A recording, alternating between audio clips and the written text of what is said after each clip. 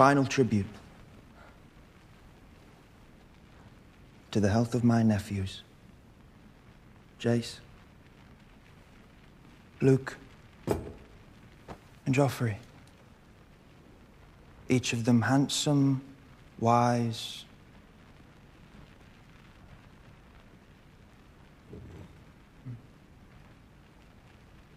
strong. Aemond. Come. Let us drain our cups to these three strong boys.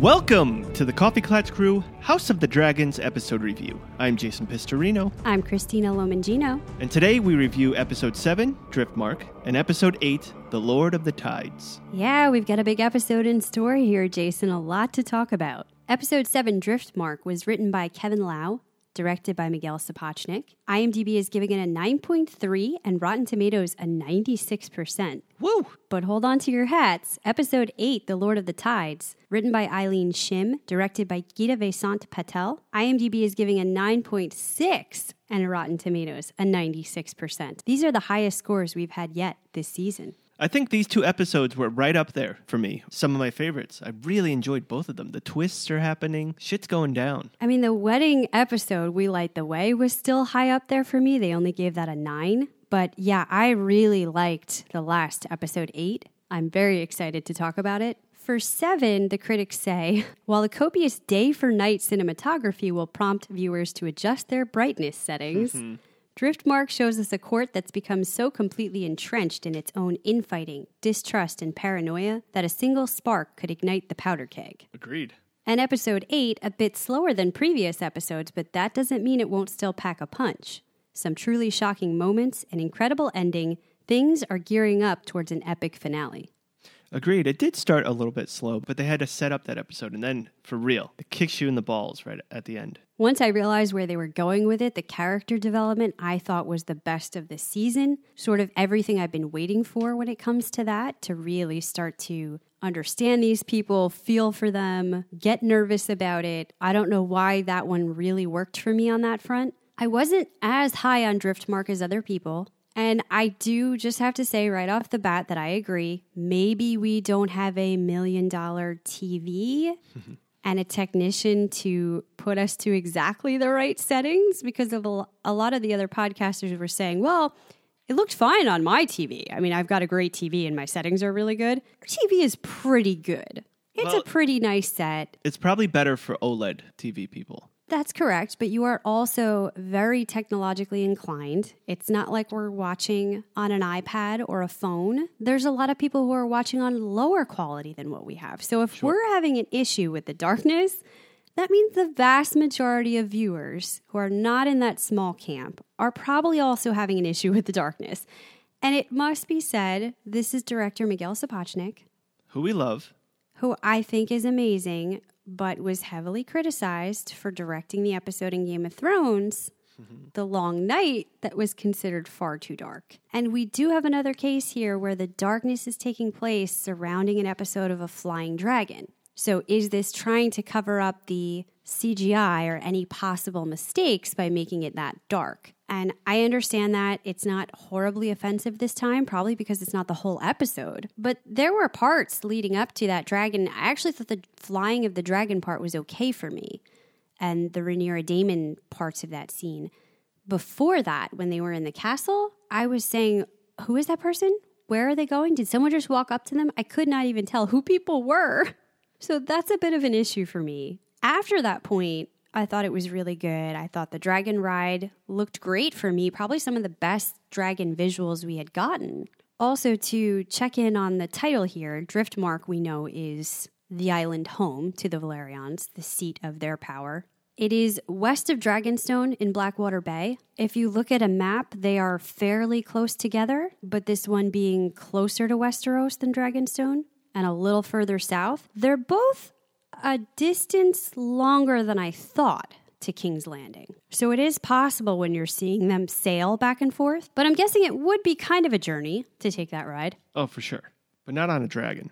Yeah, I don't know what the speed and time is when we're flying on Dragonback, but it's an island in the Crown Lands with a long point. It's low-lying, very fertile, and named after the driftwood brought in by the tides. Speaking of which, the title of 8 is Lord of the Tides, a title traditionally claimed by the heads of House Velaryon, along with strong naval power in Blackwater Bay. They've also, many of them, served as Master of Ships and Lord Admiral to the Iron Throne. So it is going to be a position of power. There is a good reason why there's a lot of fighting over this for where the appointment's going to go. But we will get to that. First, we're going to hop into our plot and our dragon vision for Episode 7, Driftmark. We open up with the funeral for Laena at sea. There's a lot going on here. Otto is there, wearing the hand of the Pin King again, so he just sort of unceremoniously shows back up. We don't really know how this happened, how much power he has, how much is he actually back in Viserys' good graces. We see Daemon pulling his usual stuff, while Vaemond is giving the speech, Corlys' brother. He's talking about houses that have actually kept the bloodline pure, a little bit of a dig against our Targaryens, and so Daemon is sort of snickering at the ridiculousness of this. Aegon looks bored, as per usual. Laenor is super upset. This is something we're going to talk about in a minute. And we have our dragons flying overhead. After the rites are finished, Rhaenyra asks Jace to go comfort his cousins, who seem very upset. He comes back at her saying, I have an equal claim to sympathy. We should be mourning the Strongs. And he's not wrong. They just lost their mother, but actually we lost our father, and we're not even allowed to talk about it or look like we're upset. Yeah, it's got to be very difficult for a kid to understand. So he does try to go over and comfort them. He's not really sure what to say, but eventually one of the girls reaches out her hand and he just sort of holds it and stands there with her. It's a sweet moment. It is. And we know now it's a reflection of what's soon to come. What I enjoyed was the dichotomy between the way the Velaryon have their funerals as compared to the Targaryens. Mm-hmm. So the Targaryens are really about their dragons, so they are burned in their funeral. And as we know, the Velaryons are seamen. Mm-hmm. So it's all about the ocean, return to the ocean. And it is a very beautiful kind of ritual. I still think the one I like best out of all of Game of Thrones was the Tully funeral, where they combined the two. They set the body out to drift onto the sea, but before it could get too far, they shot the flaming arrow at it. Remember, this is when Edmure couldn't reach his mark. Yeah. But eventually it would light it on fire as it sort of drifts out to sea, which was a beautiful combination of the two. And Laena's casket was gorgeous. Mm. It looked like it was mostly stone, except for the face that was wood. Yep. That was pretty incredible. Also, coming back to the kids, you have the Strong children trying to establish a relationship with Daemon and Laena's girls. As much as they're kids and they don't really know what to say, they are going over and offering that comfort. It does seem more natural. Whereas you have Aemond come over and try to attempt the same.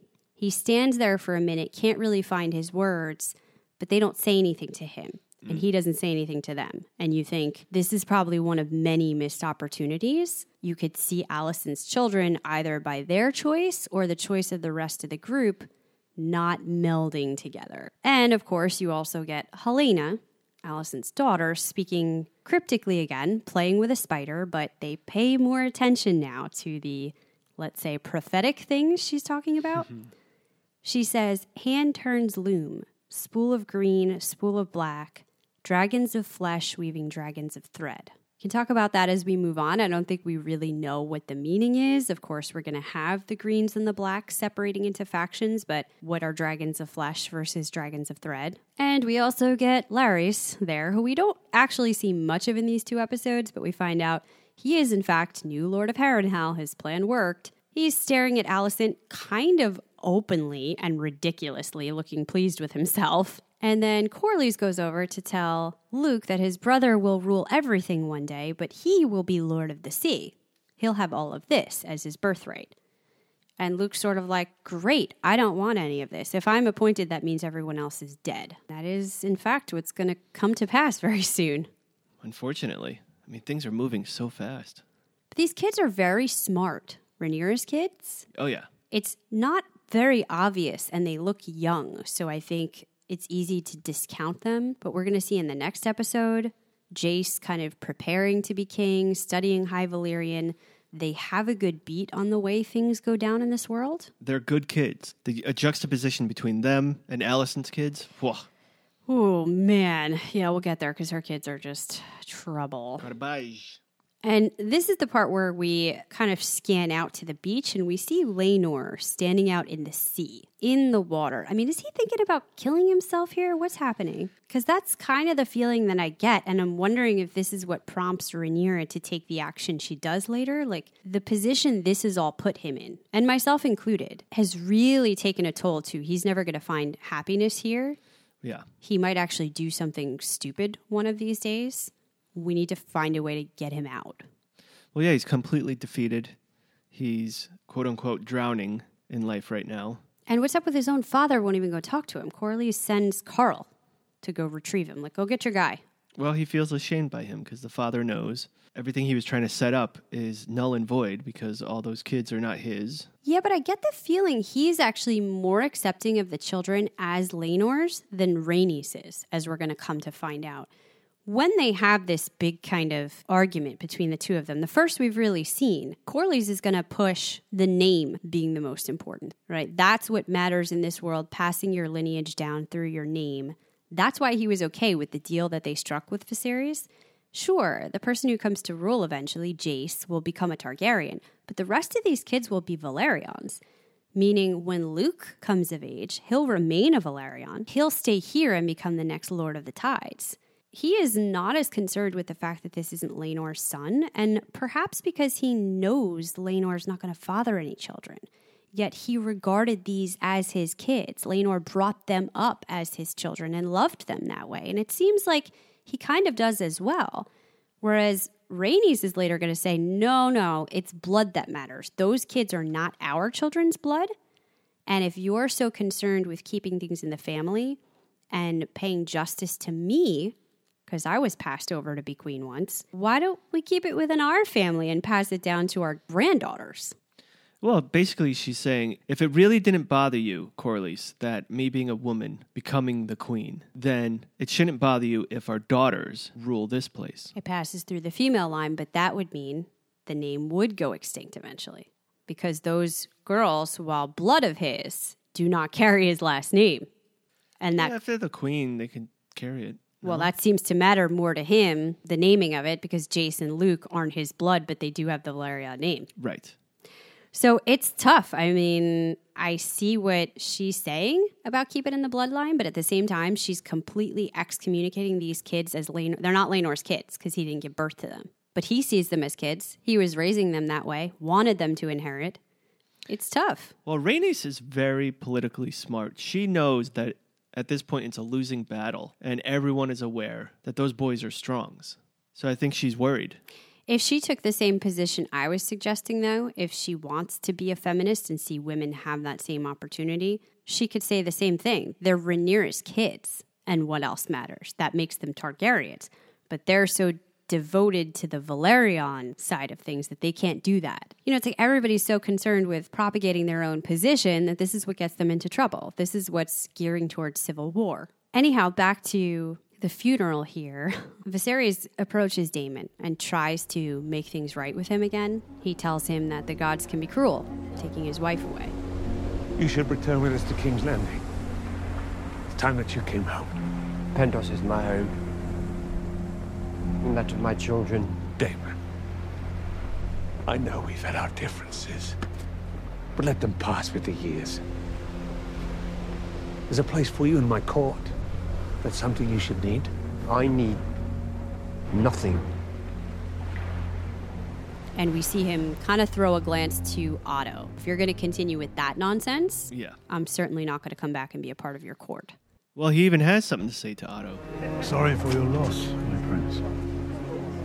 No matter how fat the leech grows, it always wants for another meal.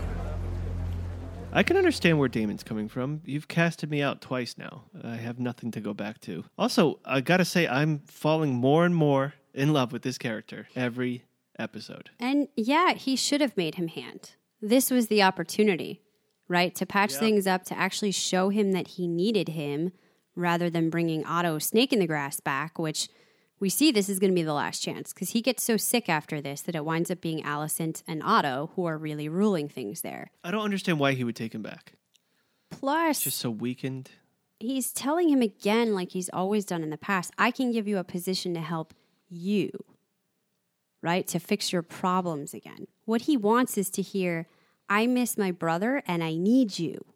Will you please serve as my hand or whatever because I need you here, not because I'm giving you this sort of pity offer, right? That's how he's seeing it. And we also see as Viserys is going to walk in, he's tired now. He turns to Alicent and says, I'm going to bed, Emma. Yeah, but that never comes back. Well, you know, it makes you start questioning here if he's losing it, if he's getting old. You know, is this just sort of one example of what we've seen? Or what I think, this is what's always in his heart. Sometimes when he looks at Alicent, he sees her. He wishes he was still married to her. During funerals, you tend to reflect on your life. And I think he was doing some hardcore reflection, and that's why he wanted to talk to Daemon. And for sure he was thinking about his deceased wife. So I don't really blame him for that slip up. Also, the only thing I blame him for is just being so blinded by Alicent all these years. Well, and really, when we look back, it seems like this was the turning point. If he was ever going to do something, he needed to start it here to establish something different, knowing he was very sick and his time was going to be limited. And he didn't. He doesn't try until next episode when it's too late. Way too late. But I still, mad props. Oh, I can't wait. It's epic episode for him next time. However, finishing up here, this is where later on Rhaenys and Corlys have their talk. She thinks that Laena wanted to come home and Daemon denied her. Daemon's always doing only what's best for him. That's going to be an important point later. If she decides to side with them, she still has animosity towards Daemon. She thinks he's done the wrong thing. And then by next episode, she's also going to think Rhaenyra did the wrong thing by her son. So, of course, she's not going to be eager to jump back into an alliance with them. Corlys thinks it wasn't on them. You know, the surgeons in Pentos are just as well trained. They did what they could. This was an act of the gods. But she still thinks they may be being punished for their pride. And it's time for them to stop lying and be honest with each other. That Corlys hasn't done all this just because he wants to get her justice for not getting the crown. It's his own ambition that he's following. And this is when they have the argument about changing their inheritance. And Corlys thinks this would be disinheriting their son and his kids, you know, wherever they come from. Sort of, they're still our grandkids. And Rhaenys is saying, well, our children that are actually Valerians are Laena's children. And that's kind of where we're going to leave that for now. Over to Rhaenyra walking with Daemon. This is one of the big moments we're going to have here. She loves that beach. Yeah. She tells him the truth. She thinks Laenor has been restless for years now, and it's only going to get worse. Their marriage is a farce.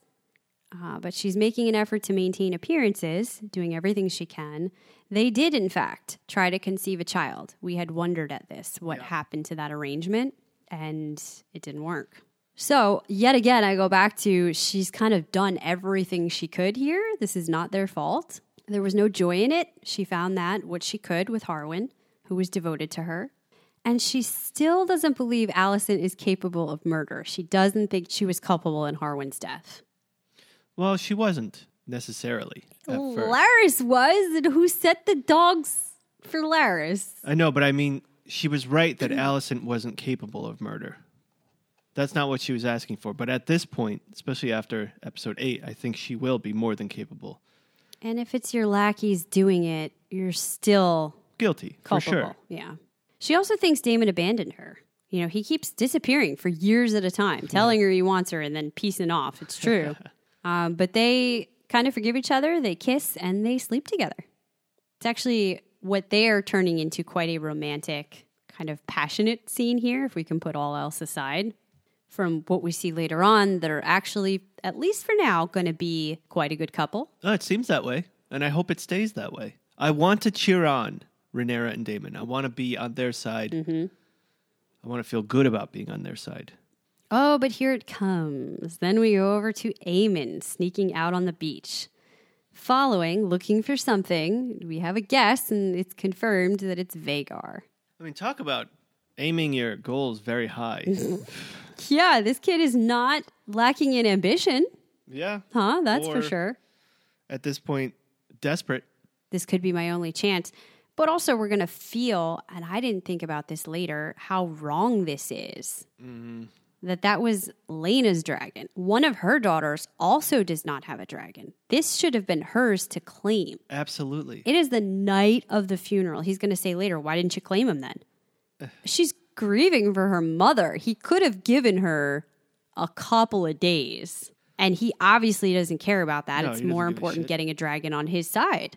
So we see that Vagar is at first annoyed. He starts to build the fire up in his throat like you've been talking about. You could see it inside. Love it. But Aemon holds his ground. He commands him to yield, stops him from firing, climbs on the saddle, and takes him for a ride. He struggles to hold on at first. Oh, yeah. It was comical, but also beautiful to watch. You can see that this dragon is huge. He's massive, and he's old.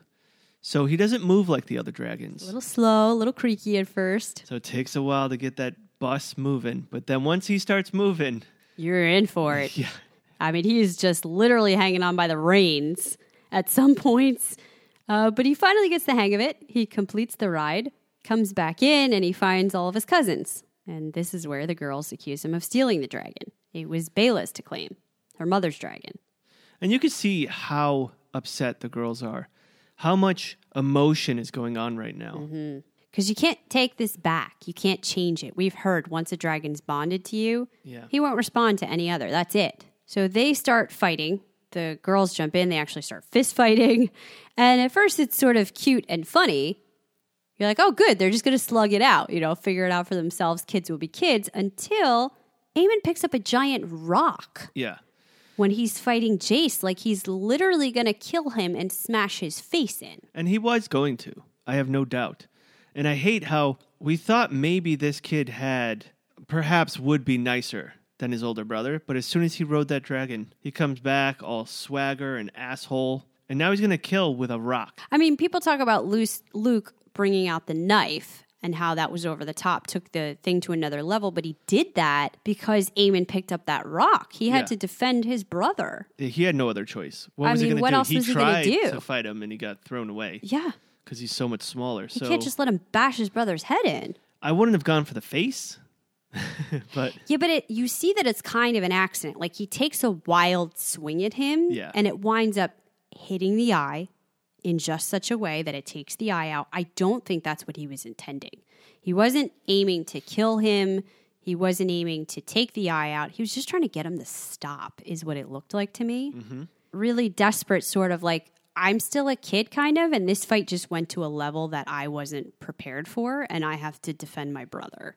And I think that's important because when they talk about all this later, they're going to talk about the fact that Aemon taunted them about being bastards, and this is what made them rise to the fight with him. He did, but it was pulling out the rock that caused him to do that. Nobody ever says, like, Aemon almost killed my brother. right. That's why I went back at him with a knife. Yeah, no one, I couldn't get over the fact that no one brought up the rock. They just keep talking about the bastards comment, which annoyed them, but that's not really the crux of things here. Well, thank goodness the guards come in, find them, and stop this, but it is too late for Aemon. He winds up losing the eye. We see this horrible stitching that the maesters give him. They're not very good at this, I don't think. They go and they tell Viserys, and this just turns into a 3-ring circus. How come this family doesn't know about privacy? Like, they always have these fights in front of everybody. It's kind of ridiculous. Alicent blames Aegon initially for not watching his brother, which, true. Like, what is this kid ever doing as an older brother? Viserys questions Aemond and learns that he was calling Rhaenyra's kids bastards. Yeah, it's a lot to be thrown into, and there's a lot of emotions going on. Aegon is an alcoholic already, Yeah. and we'll see that that's not going to change. He's completely disconnected from what's going on with the rest of the kids, with the kingdom. He could give a shit. And now we have tempers rising. Everything was already on thin edge. Yeah, and this is where it's going to become all about, you called them bastards, where did you hear this? It's propagating rumors. It should have never even gone to that point. It should have been about the kids fighting each other and the violence in the in-house. And teaching them not to do that. But they do kind of take it to this next sort of trial level. Like they make Aemon say where he heard that. He looks at his mother. He's ready to say, because everyone knows this has clearly come from her. How is it not obvious? What is this mummer's farce? I mean, Viserys knows it too, but it's just like the same thing with Otto and Harwin. He's not going to do anything about it until it plainly comes out of someone's mouth. It was Alicent who said it, and at the last minute he says it was Aegon, which is something they would all believe, right? It makes a lot of sense. And Aegon sort of does not deny it, and he says, well, everybody knows it. Everybody's saying this. I don't understand. So Viserys gets angry and tells them all to put their quarrels aside. He's had enough. He just wants them to make peace. But again, you can't just say something and then have it be. Mm-hmm. You got to go about it a different way. And Alicent thinks that's not nearly enough. She swears she wants vengeance for her son, justice. It should be an eye for an eye. And she orders Criston to take Jace's eye in return. So not even the one who pulled the knife. This is like a Cersei in Game of Thrones situation. Any dire wolf will do right now. Very reminiscent. You've gone wrong when even Criston Cole thinks there's a problem with your behavior. He looks at her sort of like, that's not really my job. My job is to protect you. I'm not really supposed to maim kids. I don't think that was in the description. And yet, I'm still sort of wondering if pushed to it, I think he might do it. Oh, yeah. He's very reluctant, but if anybody gave him the go-ahead or just stopped talking. Or if they were alone. Which is just horrible, just despicable. But Viserys turns to Alicent and says, the conversation is finished. That's not going to happen. We're not doing an eye for an eye, taking out more kids' eyes here. What is that going to solve? And furthermore, anyone who speaks these lies about Rhaenyra's kids' parentage again, he'll have their tongue removed. Still not resolving anything. Nope. And this is where Alicent loses it, because it's about to be over. He's declaring everything done and starts to walk away when she reaches for his Valyrian steel dagger. You've gone too far. What have I done but what was expected of me? Forever upholding the kingdom, the family, the law. Will you flout it all to do as you please? Alicent, let her go! Where is duty? Where is sacrifice? It's trampled under your pretty foot again. Release the blade, Alicent. And now you take my son's eye. And to even that you feel entitled. Exhausting, wasn't it? Hiding beneath the cloak of your own righteousness. But now they see you as you are. Alicent does stab her in the arm. There's a pretty big scar that we're going to see long afterwards. Yeah, but I would venture to say Rhaenyra did that on purpose. She allowed it because the last thing she says is to egg her on because everyone's watching and she wants everyone to see the real her. I've known this was going on all the time. I've known what you've been telling your kids, the poison that's been happening here. Everybody thinks that you are this pious woman who's just been wronged on all accounts here by the crazy Targaryen chick, Rhaenyra, who's just rubbing her bastards in your face, doing whatever she wants, but that's not the truth. As she's stopping her and sort of standing in front of her son, Rhaenyra says, exhausting, wasn't it? Hiding under the cloak of your own righteousness. But now they see you as you are. And everybody watching, that's when she stabs her. And as soon as she does, it seems to kind of break Alicent's rage spell. She drops the knife, she turns. It is the end of it. And she's not going to be in trouble for this from Viserys. No one's in trouble. He's just going to try to brush it under the rug. Go after a kid's eye, stab your daughter with your own knife. The kid's eye, that's done already. What are you going to do if you're not doing eye for an eye justice? And how are you going to do that to kids? But this is your wife going after your daughter. Yeah, he has to sit them down. He has to find out really what happened with the fight. What's going on? They never even mentioned that he stole the dragon. Viserys should know. I'm dying soon. I can't just tell everyone, hold your tongues, or else I'll get upset. Because when I die, this all falls apart. Yeah, and your kids are sort of a menace. Maybe you should take a hand here in figuring out what's going on with Aegon and Aemond. Throw him off the... And to make matters worse, the next day, Alicent seems very chagrined. She feels really bad about this. She shouldn't have done it. She lost control of herself, disgraced herself. She knows rumors are going to be flying that she lost her mind. She's telling all this to her father. Mm-hmm. Again, mistake number 5 million for Alicent. And Otto says, you know what? She's right, but also good on you. And yet, I've never seen that side of you, my daughter. I even doubted its existence. It was an ugly thing. I regret it. We play an ugly game. And now, for the first time, I see that you have the determination to win it.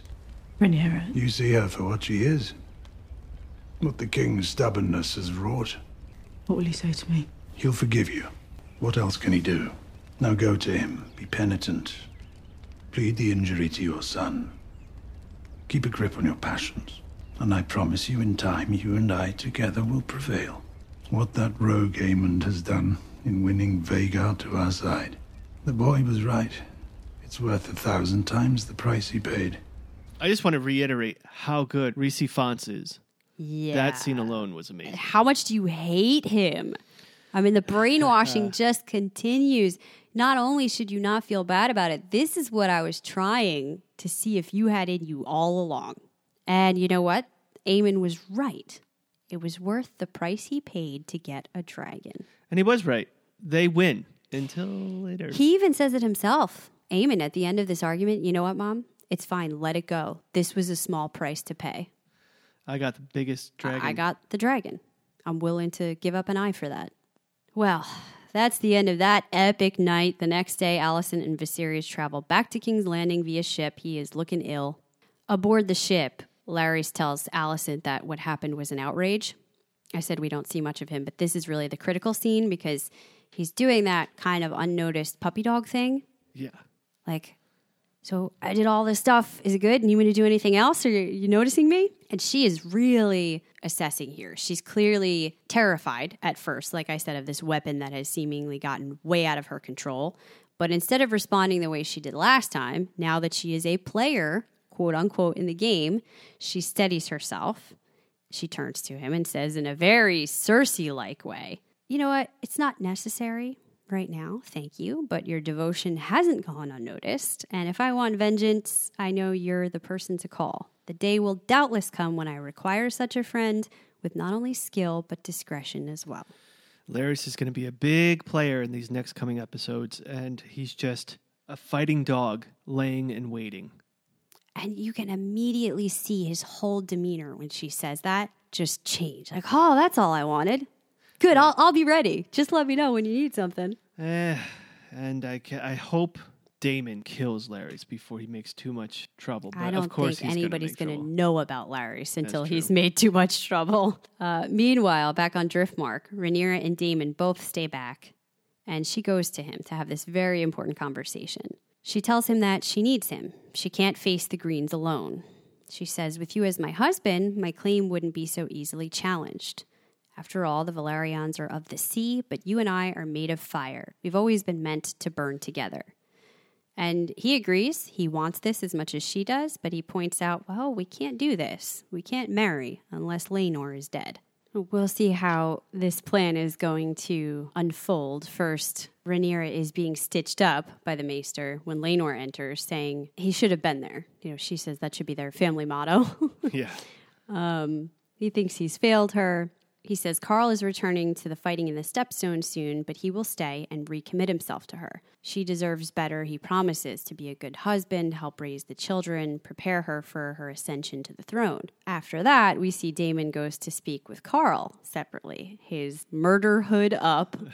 We are definitely getting the wrong impression of what's going down here on purpose. They're misdirecting. I thought this was so well done, the way they're pancaking the conversation Rhaenyra and Daemon are having with what's going on. I'm starting to think to myself, oh shit, I know we deal with the gray of everybody, but this might be unforgivable. Up to this point, I'm Team Rhaenyra. Well, and the other tough part is we've been saying for episodes now that at some point soon, Laenor's probably going to be killed.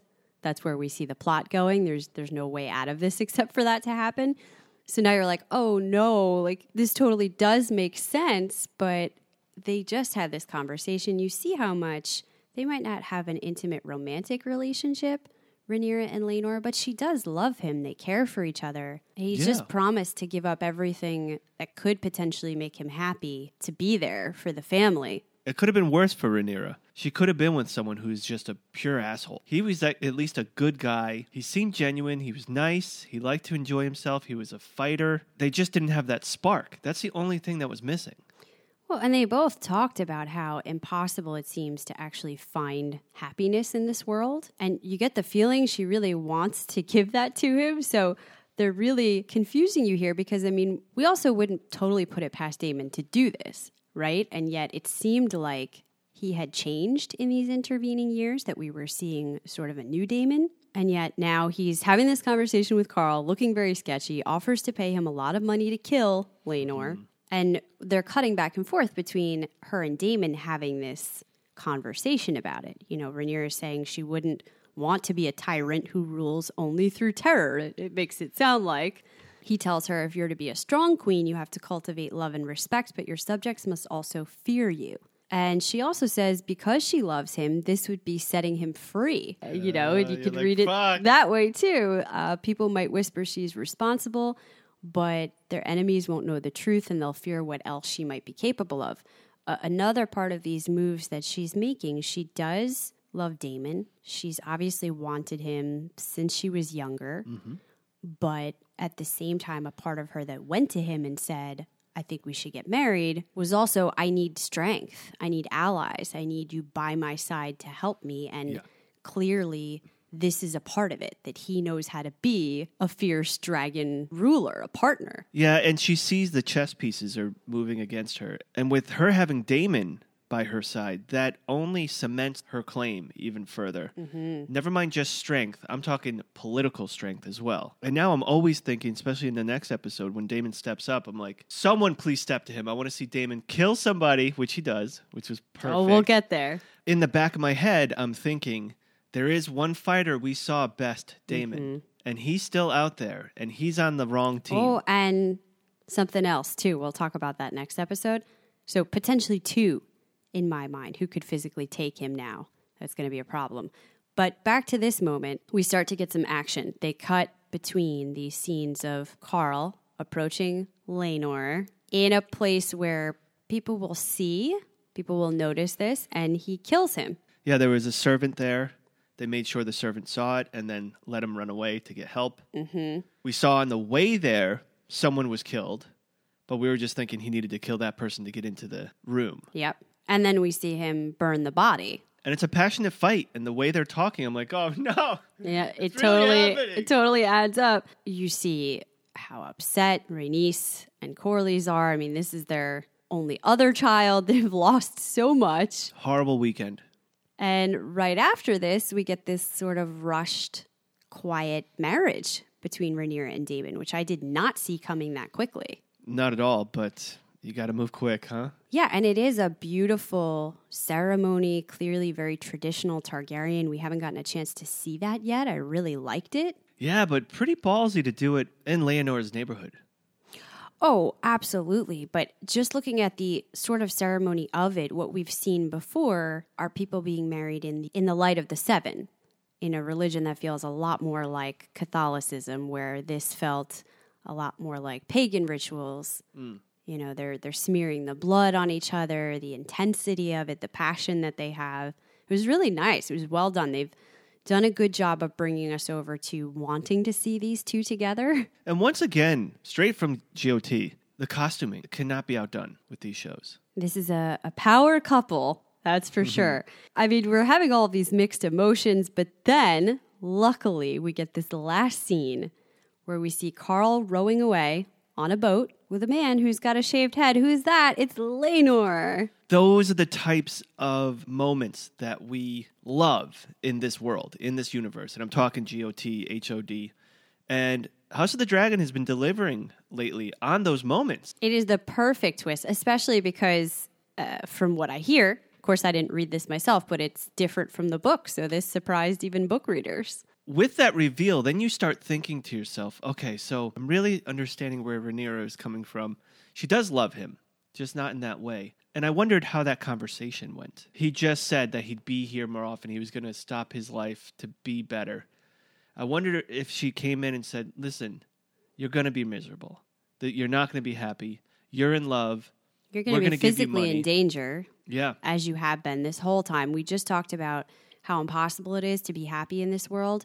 If there's a way I can make that happen for you, let's try to do it, because then maybe there's something that I can find in happiness for myself here. We'll keep doing what we've always been doing, which is the most we can in our given situation. Is it going to be ideal? No. He has to leave his family. His parents think he's dead. He has to leave his dragon, which that brings up a whole other set of questions of what happens to a dragon such as that now. But Well, that was actually the next thing I was going to bring up. In my head, until they prove otherwise, he had the dragons stay tight for a little bit and then meet them. I don't think he can do that, because if anybody ever sees that, it's going to give up the whole gig. Even if they don't see Laenor himself, why is that dragon hanging around this island all the time? You know, like, it's just a clear... Well, it depends on where they go, right? You're not going to What if they go all the way It's going to cause too many rumors, too many problems.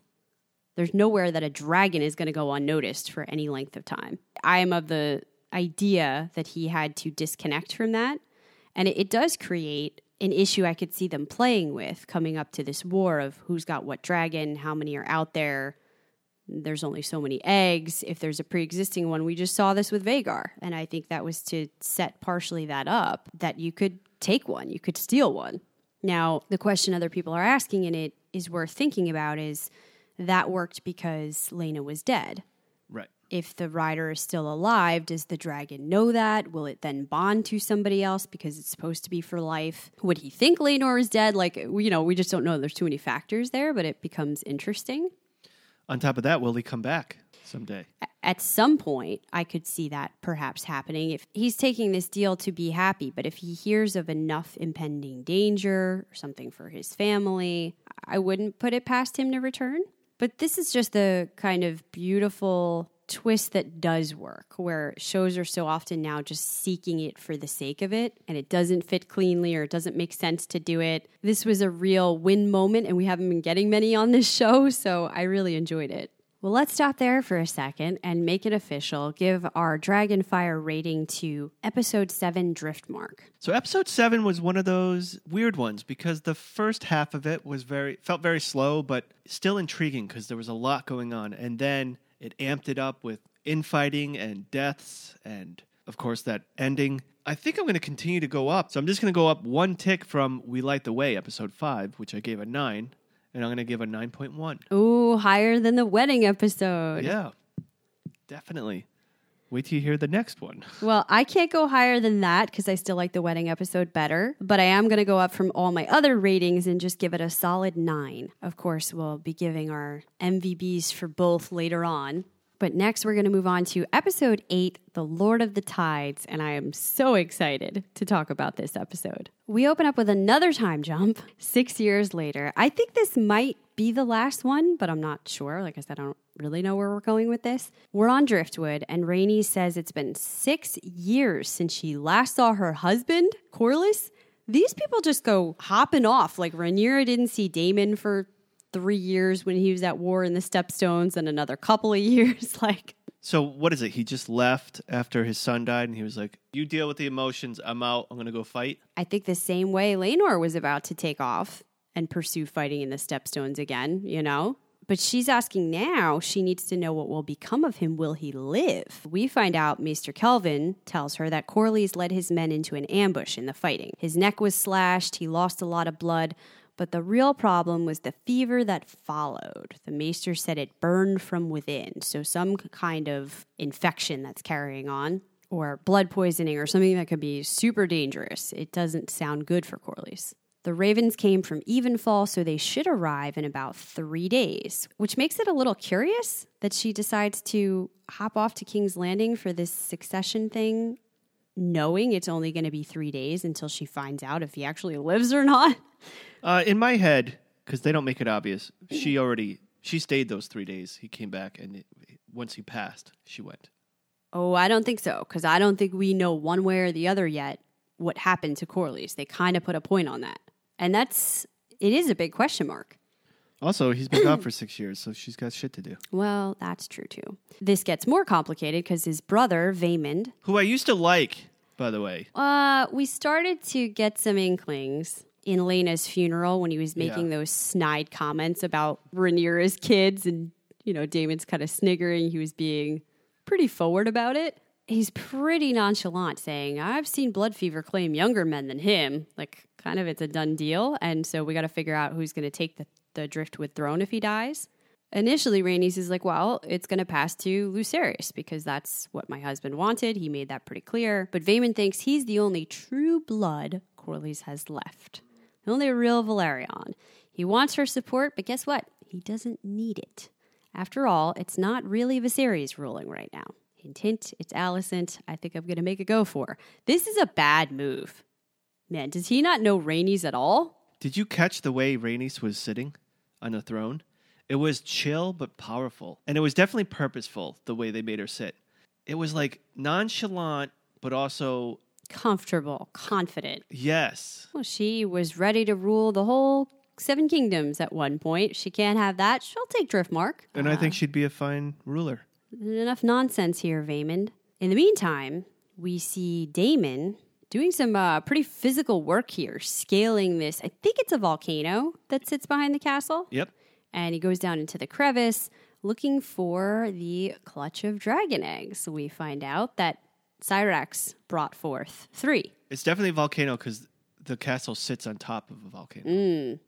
And it kind of looked like that. Like there was still some steaming Oh, yeah. going on. Perfect spot for eggs, dragon eggs. One thing I forgot to point out, and something I fully respect the Valerians for, is they let their dragons live free. Free range, grass fed dragons. And probably more like what it was in Old Valyria. Yeah. I mean, was it the 14 Flames? It had sounded like an eruption of volcanoes. Because it would make sense that that's where they're most comfortable. So they looked for a spot similar. It sounds smart to me.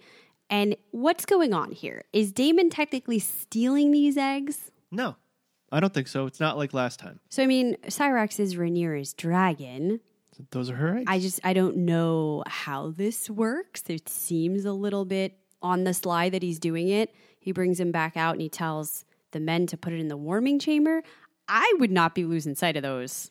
Well, those men are the dragon tamers. Still, with everything that's going on right now. Well, it's been 6 years. They've been living there. I'm sure they have a good feel of where they are with those houses. Well, yeah, but like as far as we know, there's still one of the daughters who doesn't have a dragon. That might be. Maybe I hope it's for they're planning on giving one to his her. daughters. Yeah. And there's 2 more there, so we can't forget about those 3 eggs. They will come into play later. They kind of put this in your head because no sooner does he say that than he gets a message delivered from Baela, one of his daughters, saying that Vaemon means to question Luke's legitimacy. And this would, of course, mean Rhaenyra's by extension. So Daemon goes to find a yet again pregnant Rhaenyra. She's helping Jace, who's studying High Valyrian. We talked about him taking it very seriously, knowing he might rule someday. He tells Rhaenyra the news, fearing that Vaemon's made cause with Otto, so this is going to be real trouble. And she thinks they have no choice but to go to King's Landing. Agreed. Once again, they take the time to show you how much better of human beings the kids are. Those kids are. Yes, I know. It's really becoming obvious.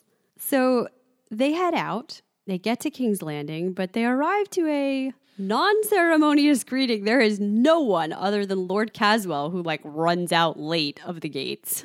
It's very reminiscent to when the king came to Driftmark because there was no one there. Yeah.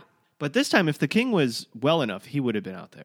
And at least, I think Laena was there to greet Viserys. I mean, there's really nobody here. Caswell comes out, and nobody's there once they go inside. So they sort of just go right to Viserys' chambers to see him. And this is where the scenes of amazingness begin. I mean, this is one of my favorites that isn't being talked about as much as the others. But the way that both Rhaenyra and Daemon are reacting to seeing their father again. Yeah. Father-brother again. I mean, the acting in this show, there's no complaints here. Matt Smith is doing phenomenal. And I know we're one of many people that have been saying how well Paddy Considine is, but this just puts the nail in the coffin, pun not intended, sorry about that, that he deserves some awards. Well, let's set the stage because, I mean, when they walk in, you've got this model that he was working on so passionately for so long, spread out. It's huge, but there's cobwebs all over it. He hasn't even been able to do this for however long. Where are the people to come in and clean? I mean, why does it look like this? But there's sheets just kind of hanging everywhere the way that they would do when somebody was sick. You know, it walls him off. They have to walk through these before they can see him. And once they finally do, we thought he looked like the Crypt Keeper before. Were we wrong about how much worse this could actually get? Because his whole face is sunken. It's gray. He's missing an eye, which we can't even see the extent of until later. A whole bunch of teeth. We're going to find out half his face. He's in pain. He can barely talk. You know, he's moaning a lot. Like I say, their reactions, Rhaenyra is clearly so upset. You can tell the empathy and the pain she feels for him. Daemon is wildly uncomfortable. Like, I can't believe this is my brother. They're only separated in age by a couple of years. Yeah. It's something we saw coming, but it doesn't make it any easier. And I'm sure that's how the family feels. On top of that, he's got vultures in his home, and it feels like he's unaware of it. Well, so they do the typical caring family thing. Like, is he being taken care of?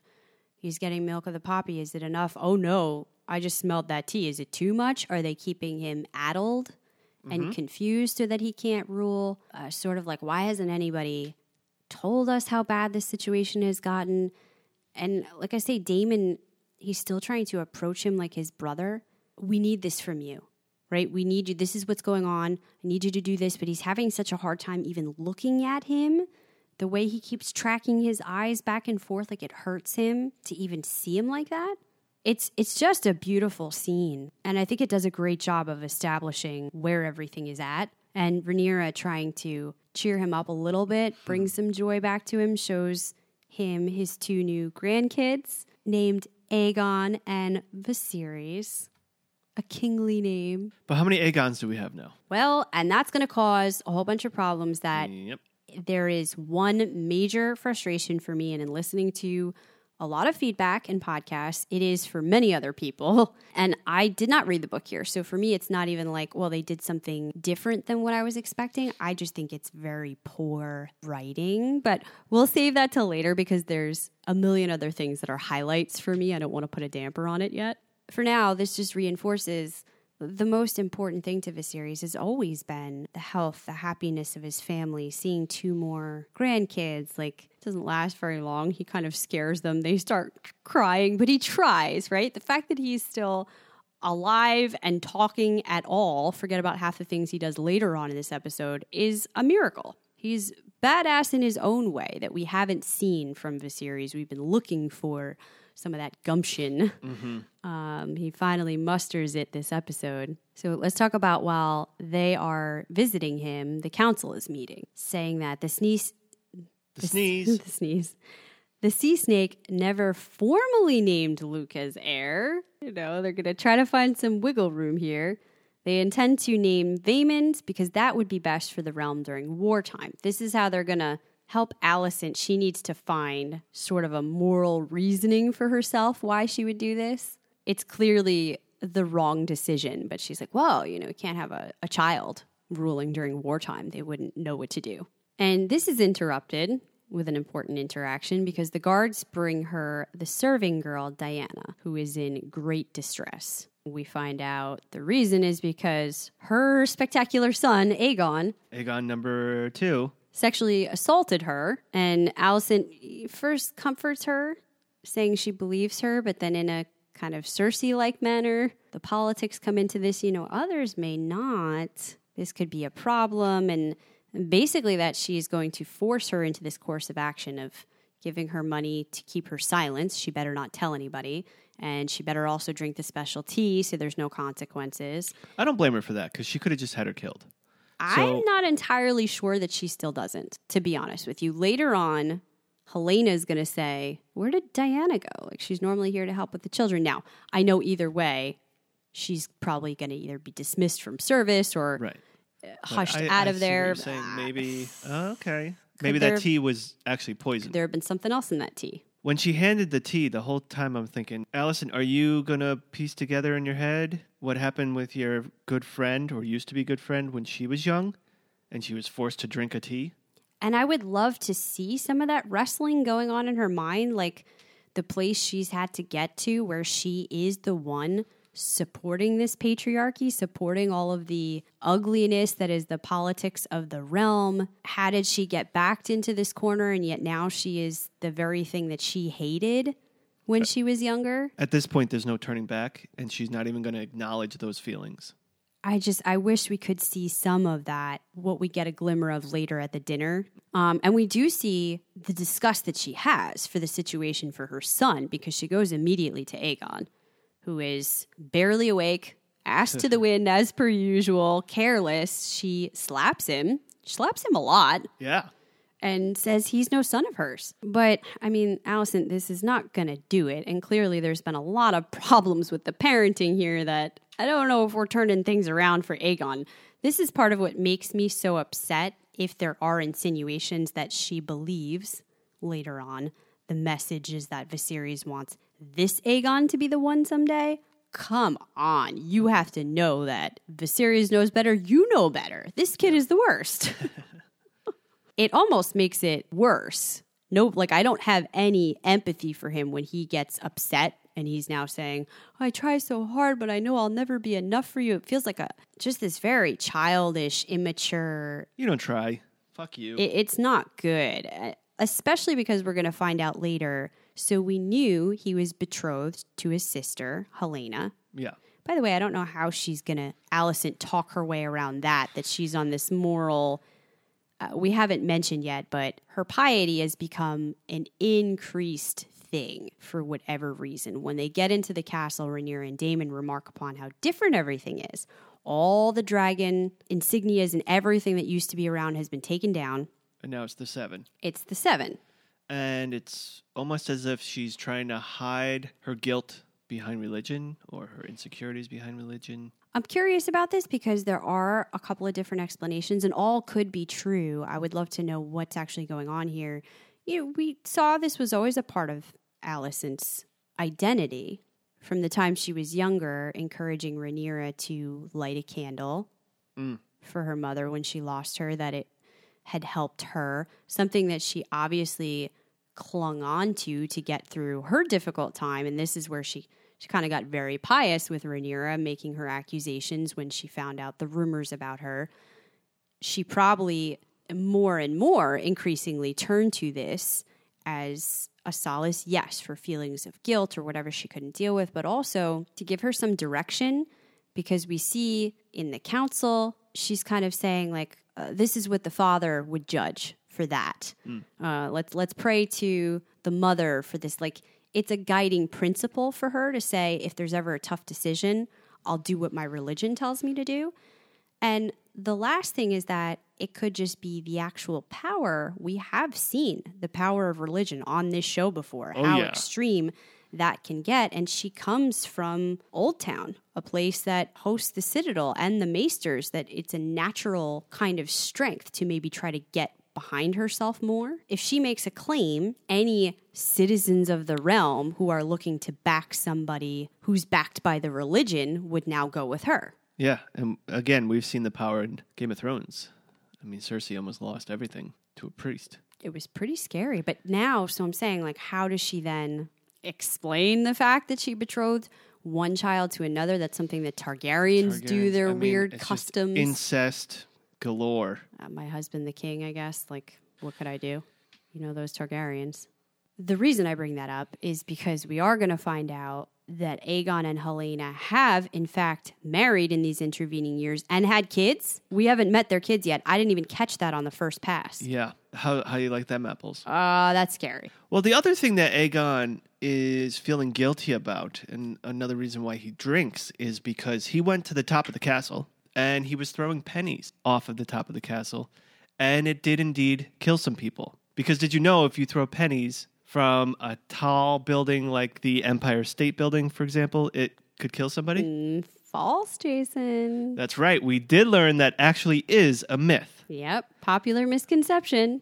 And we learned this and 19 other myths that I'm sure you've heard of all of them, and at least one or two you still thought was true. I did until I did the research.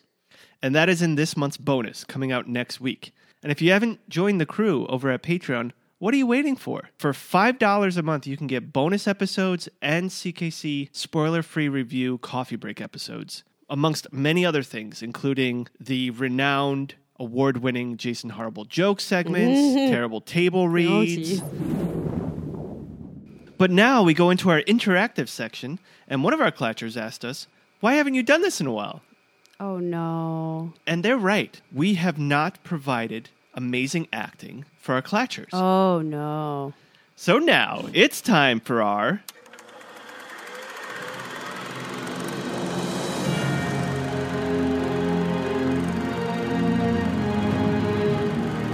And now, your CKC's Terrible Table Reads. I'm an actor. Do we have to? I've been to Juilliard. Chris, you know I'm a really good actor. I can be Al Pacino. Hooah! Christopher Walken.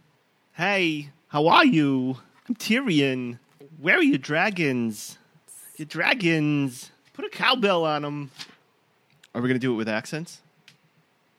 No. That's going to sound bad. I like to keep my hands clean. No. I like to keep my hands Please clean. don't do that. That's This sounds like Bronn. That's not even his accent. I'm an angry Bronn. That's not his accent I know. at all. Now, Clatchers, remember, it's terrible table reads. This is going to be terrible. So this month, we will be acting Game of Thrones. We thought it only fit. Just go to coffeeclatchcrew.com, click on Patreon, join us over there. You get way more of the CKC podcast. Well, and if you sign up for the movie tier, that is the only place that we currently cover movies. We just did a fun throwback we've been meaning to get around to, I Am Legend. But we also cover new movies because next up on the docket is the Stephen King adaptation, Mr. Harrigan's Phone. It's October. Got to watch a little bit of scary. And actually, this wasn't even scary. It was more mentally thrilling. And Dramatic. I actually enjoyed it. I have so much to say about it. I can't wait to podcast about that. If you love the House of Dragons podcast, you'll really love our Patreon podcasts. So go on over there, join us for a month. You get a chance to win free CKC gear, and guaranteed you'll be hooked. And don't worry, you don't just have this bonus. You have literally 2 weeks worth. If you pressed play and just let it play, 2 weeks later, you'd still be hearing our voices. That might not be actually 69 previous bonus episodes. Yep, this will be number 70. Speaking of euphemisms, I thought you were making some kind of bizarre euphemism that he was throwing pennies to the last time we saw Aegon standing, cheeks bared, out the window. No. I was like, I haven't heard this one before. Where are we going? Well, back to this scene, Alicent finally goes to see Rhaenyra and Daemon, saying it's been a long time since they've seen each other. Rhaenyra gets in her dig here about keeping Viserys on Milk of the Poppy. I can never get over movies like this, TV shows like this, where the politics are the main thing. So I'm sure it happens in real life, where you're meeting someone else who is powerful, and you have to, before you start digging a little bit, first of all, you never just show your face and say, you're a bitch. But you also have to say, hello, how you doing? I haven't seen you in a while. Good and it you're is like, to see you. They hate each other. And then you got Daemon there in the background. Like, Well, he does it. nope, he I doesn't love give that. a shit. Yeah, I love it. Bristling at all the stars of the seven around the castle everywhere. It's been so long since we were granted the joy of your presence. Indeed. Your Grace. Though not long enough to merit a greeting upon our arrival. I'm sure the Queen had pressing business, my love. What can either of us know of ruling a kingdom? I do not rule, as you well know. My father and I are mere stewards of the King's will and wisdom. And how exactly is that wisdom expressed? In blinks and wheezes? I'd be surprised if he could remember his own name, or if you could. King Viserys' condition has worsened since you saw him last. It subjects him to considerable pain on the advice of the Maesters. Oh, the Maesters, of course. It is they who keep him addled on Milk of the Poppy while the High Towers warm his throne. Rhaenyra, if you would see him without it, almost blind with suffering. No. Listen, I have no doubt it was an act of the purest mercy, but tell me, for the king's suffering, did the Maesters also prescribe the removal of Targaryen heraldry and the installation in its stead of various statues and stars? The emblems of the Seven serve only to guide us on an uncertain path, to remind us of a higher authority. And on the morrow, which authority will sit in judgment of my son's claim on his own inheritance? That would be mine. And the hands. But be assured the father is just and commands me to forget the accusations you have held in this room today. We also see it's not too much easier for their kids. In the courtyard, everyone is staring as Jace and Luke walk around. I feel bad for these kids. I do too, but at first they're not even realizing. They're enjoying themselves.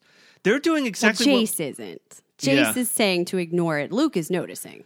Yes, but what I'm talking about is what you felt as a kid after 6 years. First of all, when you're a kid, 6 years is a lifetime. Mm-hmm. And you're like, do you remember this? It's so much smaller than what I remembered growing up. And that euphoria, that little bit of euphoria, I could totally relate to. And I was putting myself in their smelly shoes. Not only that, they see Kristen Cole sword fighting, this amazing fight, but maybe being bested by somebody, and they realize it's their cousin Aemond, who is looking a heck of a lot different than the last time we saw him. Yeah, he looks pretty badass now. 35? How old is this dude? He looks old as shit. He looks grimacing. I would not mess with that dude. And if I would, and if I was going to fight him, I would sneak behind him on his left, because he can't see me. Well, but apparently he sees everything regardless of that. We'll find that out later. And he is an excellent fighter, potentially even better than Kristen. So that's where, when you brought up before that he could take Daemon in a fight, he might be able to I'm guessing Aemond probably could as well. And at this point, yeah. There's some very clear parallels. They even cast an actor. I actually like who they cast to play Aemond. He looks way too old, but he has the perfect look for it. I think he's going to be really good, and he bears some resemblances to Matt Smith. He does, actually. There's a scene later on when Matt steps up in between the kids, and the look on Aemond's face. Wow. Aemond, okay. The look on Aemond's face is almost like respect, as in like I aspire to be like you.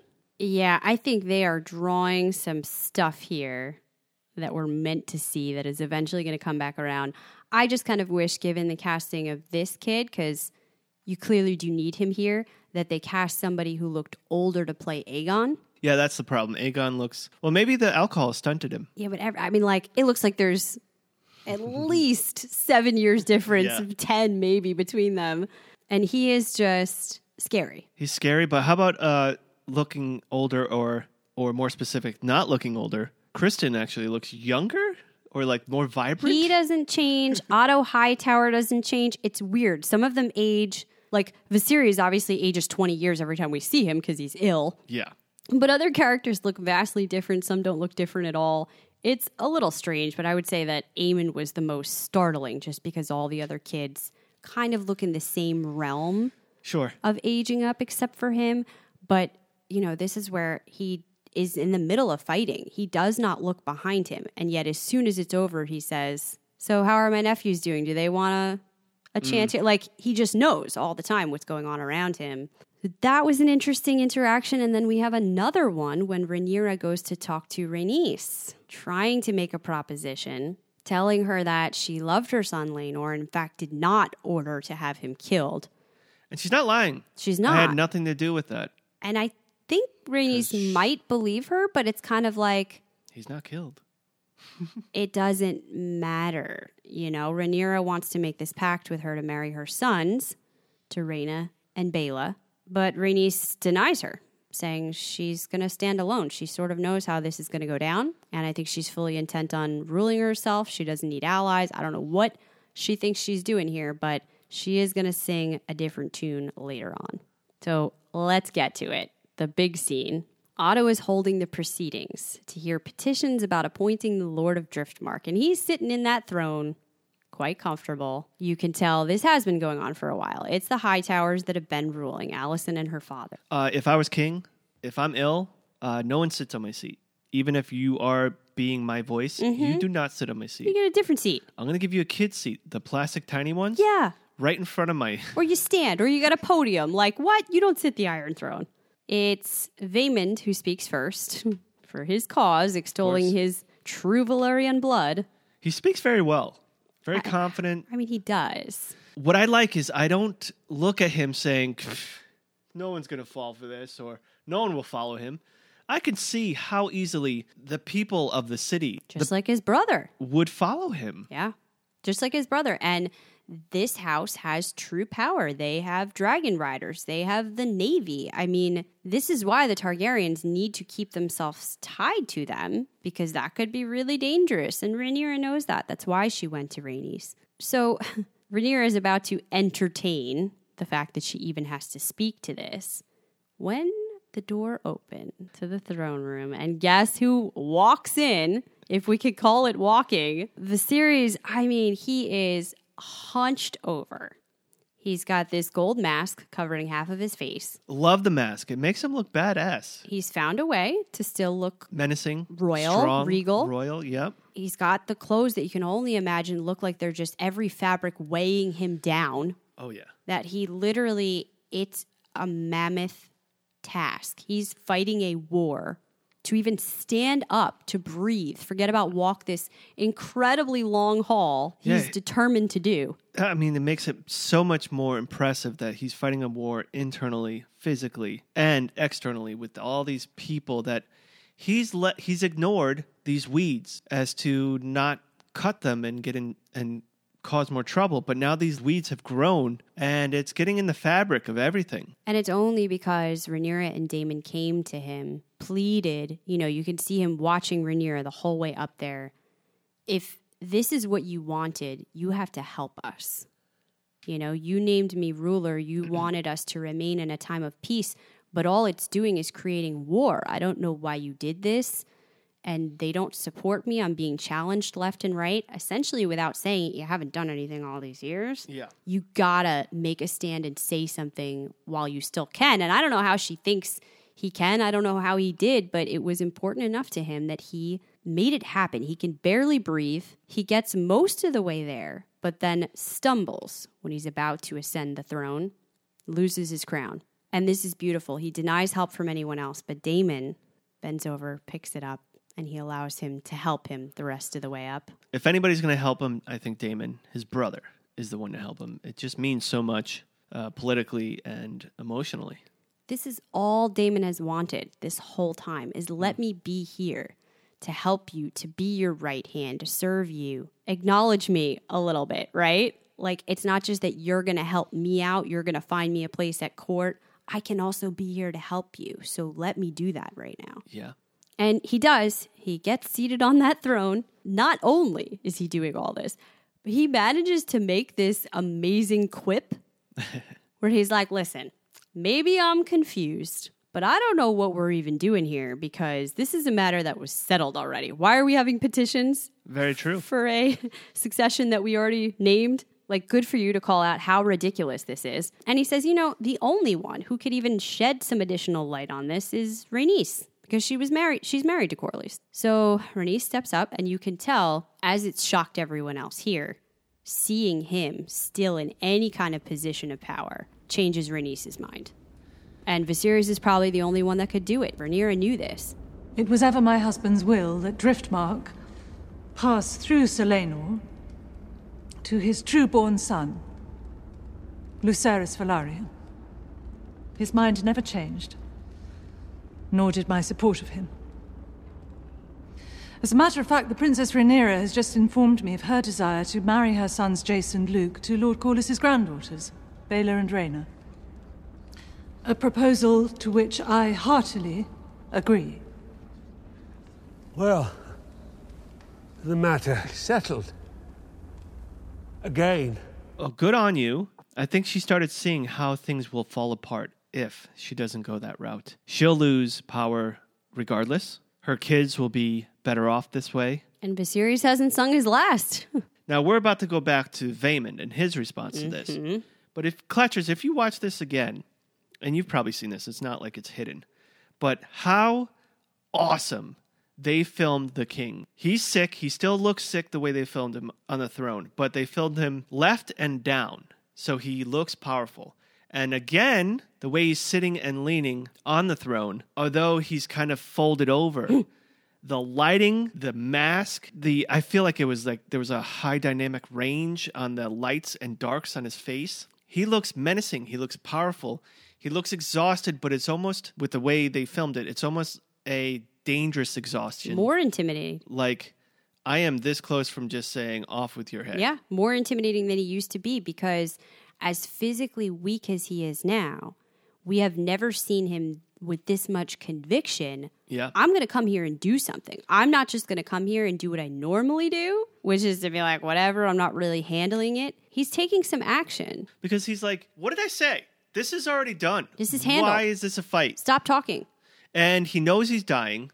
So I think in the back of his head is everything's going to fall apart when I die. Because everything I've already declared is being ignored already. And why is this happening, Viserys? Because why couldn't you have done this years ago? Yeah. This is what you needed to do. And that's why nobody's going to listen, because it's too little too late, unfortunately. I'm so happy for him. It's a real heroic moment that he finally takes a stand and battles all of this that he's dealing with, because he cares about his family. He loves them. He wants to help them.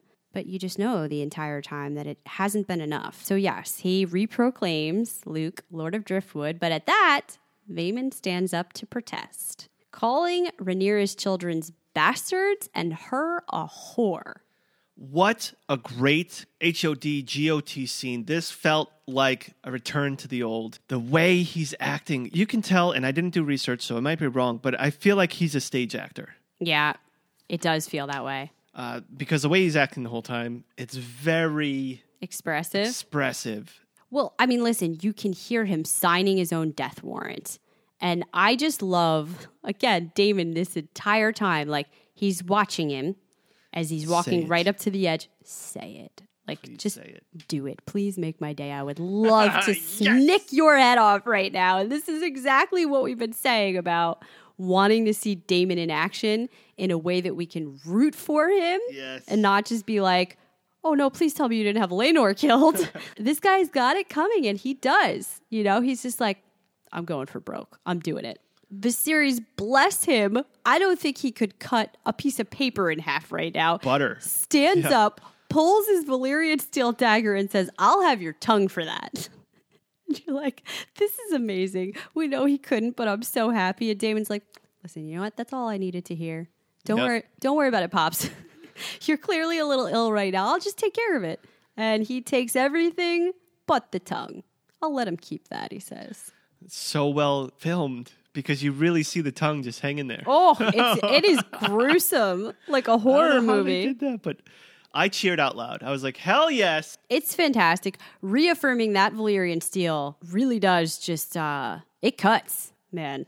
As wonderful as that is, you can see it has obviously taken all of Viserys' strength. Thus, when that's finished, he's carried out of the hall. And now we come to the last couple of scenes. In the hall that night, the whole family has dinner. Viserys is determined for this to happen. He enters and declares the evening a celebration.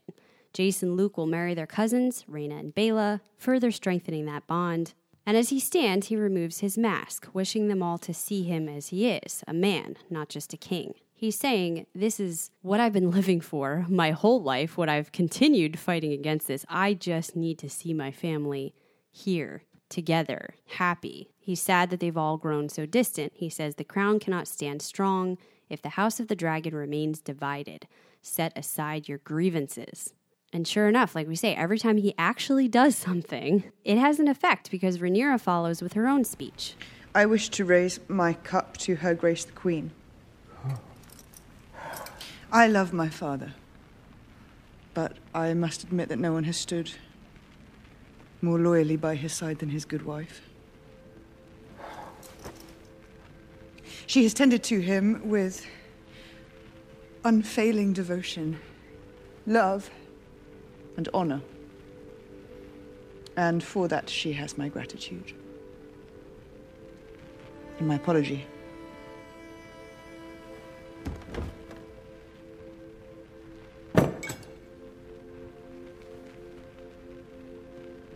Your graciousness moves me deeply, Princess. We are both mothers. And we love our children. We have more in common than we sometimes allow. I raise my cup to you and to your house.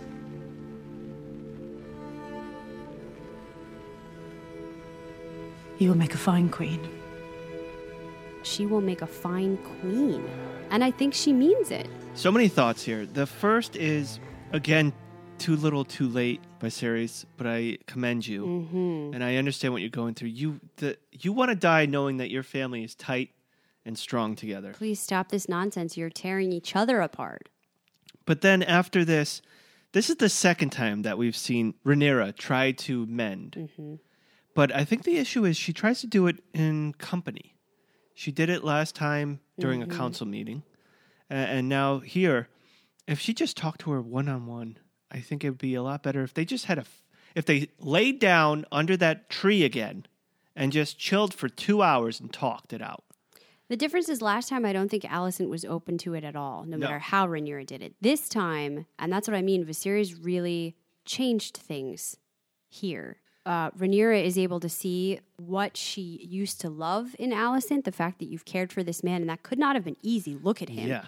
And Alicent, likewise, looking at these kids, and you can't help but to say they are good kids, right? And for the first time, like, we're not that different. You haven't just been out there running around doing whatever you want to do, whatever she was thinking of that she was jealous of. Like, you've had your struggles, and you're a mother too. We still have those things in common.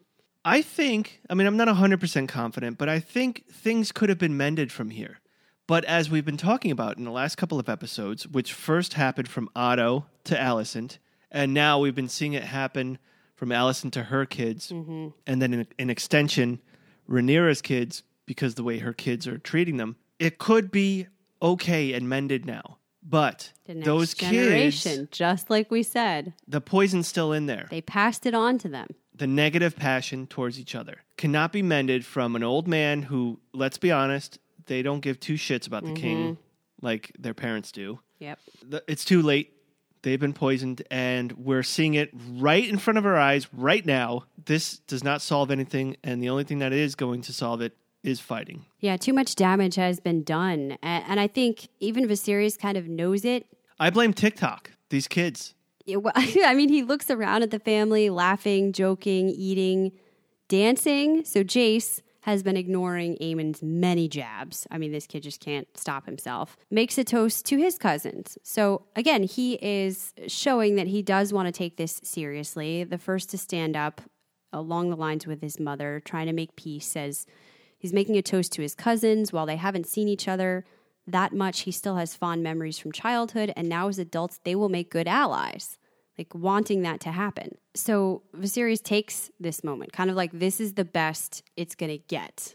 You know, I'm done now. He sinks down into his chair and has to be carried out to bed. And as soon as that happens, more quietly vicious, Aemond, pushed a little bit too far, finally stands up because this roast pig was brought out. And I don't think this was a plan. I think it was just brought out to eat. But, you know, Jace, for everything he's been doing right, can't stop laughing. He's still a kid. But let's be honest, that whole joke was brought on from Aemon's older brother. Aegon. It wasn't them. Who was the one pushing Jace earlier on, that's why he asked Helaena to dance. Helena's insinuating that Aemond is also terrible to her in their marriage, which is disgusting for so many reasons on so many levels. And obviously people know it and nobody's been doing anything about it. I mean, if I was Jace, I don't know how I'd stop myself from punching them both in the face right now. And yet he does the diplomatic thing. Like, oh, I'll get my dig at you. Why don't we go for a dance, Helaena, right? Like, because I can do that. And yeah, he just has this moment where he stoops down to their level, and you could see why.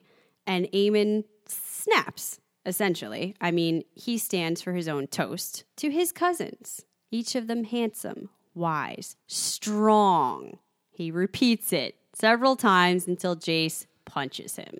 Good for you. But Daemon thankfully is there to interrupt. He sends their boys off to their chambers. He can still step in here like this, but it's obvious that he's not going to have that power and authority much longer the way Aemon's eyeballing him. And we get this last moment that Rhaenyra thinks it's time they go back to Dragonstone. Like, they can't even be here a day without things overheating. Yeah, and do you think it was genuine when Alicent says, "Can you stay? We should hang out more"? She misses her. I think this was a momentary glimmer of, yes, I want it to be different too. But the second she's out of sight, that's going to disappear, complicated by what we'll say in a minute.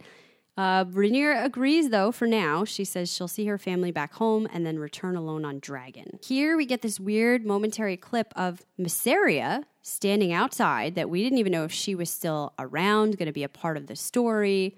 A whisperer comes to her, a little bird, to tell her what's been going on in the castle. So we have no idea who she's reporting to, what's going on with her situation, but she is still keeping her finger on the pulse of things. And back inside, in our final scene, Alicent brings Viserys his tea, milk of the poppy. Viserys, clearly spent from all of the exertion. Must have been the hardest day ever.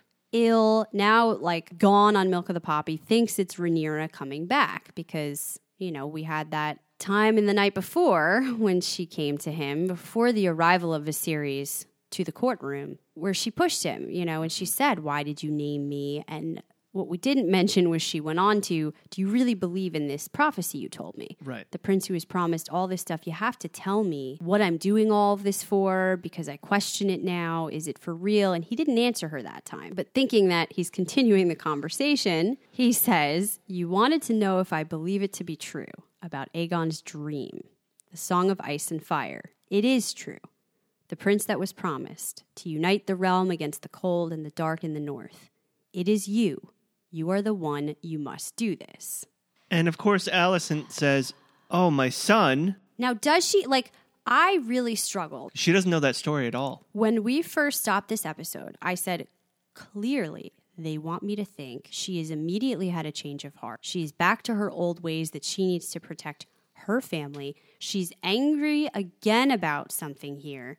And they want me to think it's like, oh, classic misunderstanding, which is what I hate. I think this is very weak to say, not only is it a miscommunication, we've seen that before, and I hated it then with Alicent, where she went to talk to Kristen Cole. Yeah. And it was like, oh, we're talking about Daemon or me or I don't know. Like, I think that's really cheap, sloppy writing to have it be such a miscommunication. And now it's because all their kids are named the same thing. Like, that's really weak.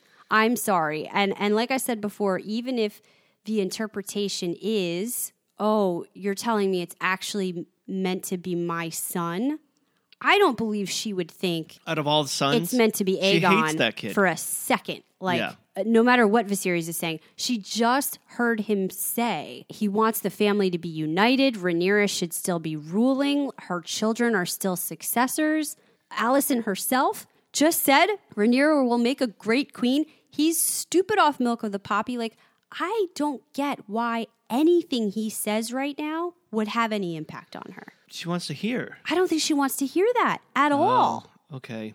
I don't think she wants Aegon to rule. And I so don't you think it's lazy? It's a little too easy. I don't understand it. If I walked away saying, what is Alicent thinking right now? What is she? And I had to listen to what other people said to even get an inkling. And even then I was like, I don't really understand. I think that's bad writing. Okay. That's really bad. There were plenty of seeds planted in the dinner and before this of the problems with the children. I don't think you needed like a weird, I misinterpreted your prophecy. I know, and it kind of makes Viserys' going out. It weakens it. Yeah, I feel you. You know what? You're right. I'm on your side. I really don't take this scene out. Just have it be him alone thinking about I never told her. Yeah, that would have been Rhaenyra. The rest of it's too late now. What if him doing the same thing, talking about it, but there's no one in the room? How impactful would that be? He thinks she's and then there. He dies. There's no one in the room. Even if you need something. And they show while he's talking, there's no one in the room. He's saying it with such passion right before he has his last breath. And they B-roll it with Rhaenyra on the boat, on the ship going back home. Mm-hmm. I mean, so much more impactful. You're right. It feels cheap comparatively. It's really cheap. I don't get the turnaround for Alicent. I don't get why she would think this. And if this is what she's going to use as her ammo, again, the whole of anybody who's been listening just heard Viserys reproclaiming Rhaenyra, fighting for her death kids to go there. And she's got all of that behind her. And Alicent's going to what? Come and say, like, on his deathbed when he was out of his mind. brain on Milk of the Pot. And nobody was there to hear it. Just trust me that he said that. Like, what? Yeah. I hate all of this. Hate it. I really think there's been some things with Alicent. Now I have to say apparently there's like all of this. Book readers really love her, and and like just mixed people fighting over Team Green and Team Black, and I get Alicent or I don't get her. Bitch. I don't know if people are trying to stir that because they want a little bit of controversy, because I'm not really seeing that. I'm seeing most people agreeing with us that it's like everyone's gray and there's no redeeming qualities for Alicent. And she is not, I don't think she's been written super well throughout. If there's one person that I feel there's been some stuff a little off, it's been her, because I can see sometimes what they want me to think, but they're not following it through enough with her character always. And this is one of those moments because everything else is perfect. Yeah. Because with Daemon, we can be mad at him and then love him again, then mad at him, then love him again, and then be like, no, I've given up on him. He's a bad seed. And then go 2 weeks later, I love this guy. I want him to kill everybody. Fuck everybody else. Like, give me that her feeling mixed ways about the serving girl with Aegon earlier, that conflict we were talking about internally about the tea. Give me Larry skulking around, and it is this weapon that's gotten out of her control that she doesn't know what to do with. Maybe the piety is getting away from her the way it did with the sparrows. There's so much that could be happening to flesh this out. Yeah, they don't even have Otto enough with his... No. It's like a little bit here, and then 2 weeks later, a little bit there. And we're left to fill in the blanks. They're like, well, Game of Thrones, so who did fill in all the of blanks. this. He did all of this. Yeah. But to end this on a high note, because I did love this episode, that final moment where Viserys says, like, that's enough now. I can't anymore, basically. And then my love, as though we can picture he's crossing over, seeing Emma finally again. Like, I need to be at peace. I can't do it anymore. It's a great note for Paddy Considine to go out on. He has been spectacular. I am very sad that it's not going to be the same without him. I loved his acting has been one of my favorite parts of this show. Oh, but all of that being said, let's make this official and give it our Dragonfire rating. All right, I'm going to go up one more tick and go 9.2. We haven't done 9s in years. I know. This is phenomenal. I am debating if I go even or higher to the wedding episode, which was my highest at a 9.3. I mean, there's elements of that I liked better, but they finally, Alicent aside, and that's a real sticking point for me, especially at the end of the episode, because across the board, other than that, did the really deep character work I've been looking for to finally hook me in on some of these stories and the emotional resonance in between them and really feel for them as a group. I think I am. I'm going to go up one more, and I'll give it a 9.4. Nice, Chris. Okay. I have so many friends and coworkers and acquaintances who have told me they watched 3 episodes and they stopped. And I was like, why? It's right before. Yeah. I can see we were saying it's a little slow, the first 3. And then I had another friend who's still watching it, but he was like, I feel like I could relate to the Game of Thrones characters more. I could see that too. Yes, but then I quickly said, do you remember how you felt watching season 1? Did you relate to them yet? And he thought about it. He's like, I don't know. Maybe I didn't. You have to remember that, and it's very difficult, where you were mentally after season 1 is not where you were mentally after season 5 of Game of Thrones, where it's the best show ever. This is season 1. It's starting all over. These are new characters. And yes, they're speeding it up because there's only going to be 4 seasons, and we'll get into that later. It's a little different. It's supposed to be different. It's not Game of Thrones. It's just in the same universe. But I implore you, if you have a friend who just stopped after episode 2 or 3 because it wasn't given the same impact, the only reason why Game of Thrones had that impact is because they planted the seed for years to make you feel that way. I do also agree, though, that there was a lot of stuff lacking that I liked about Game of Thrones that wasn't present here. And some of it still is, and I still miss it for that. I still prefer Game of Thrones as a storyline to what we're telling here. Sure. And so far. And I did struggle the first 3 episodes. It was 4 that I started to take a turn. So my thing would be try it through 4. I went up from an 8.3 to an 8.8, and then I went to a 9.3. Yeah. So that's really where they hooked me. 4, they were reeling me in, and 5, I said, now I love this show. Yeah. It is different. I like it for different reasons. There's still some stuff I wish could be there, and maybe it will be in the future. But it continues to go up for me. I really loved these 2 episodes. I can't believe we only have 2 left in this season. Crazy. So that's how we feel. Let's see how our Clatchers felt. Over on Twitter, at CKC Podcast. Every week, we ask our Clatchers, who is your MVB, Most Valuable Bannerman? And we will start with episode 7, where we gave you Rhaenyra, Alicent, Daemon, and Aemond. Last place, with a tiny 4.3%, is Alicent. No one likes her. This was a pretty rough episode for her. I'm surprised she got anything. And in third place, with 15.2%, is Aemond. Well, yeah, he did get the dragon. He lost an eye, but he did get the dragon. It was worth it, according to him. It's a huge deal, and we will see that coming into action soon. In second place, with 17.4%, is Daemon. Him, alongside Rhaenyra, came up with the plan, executed the plan, and got married. They're both stronger for it. Speaking of Rhaenyra, she is the winner of episode 7 with 63%. For the same reasons. Sherry Ava said, I was relieved to see Prince Laenor was spared and will live his best life. I find myself rooting for the success of the Valyrian custom of incestuous marriage.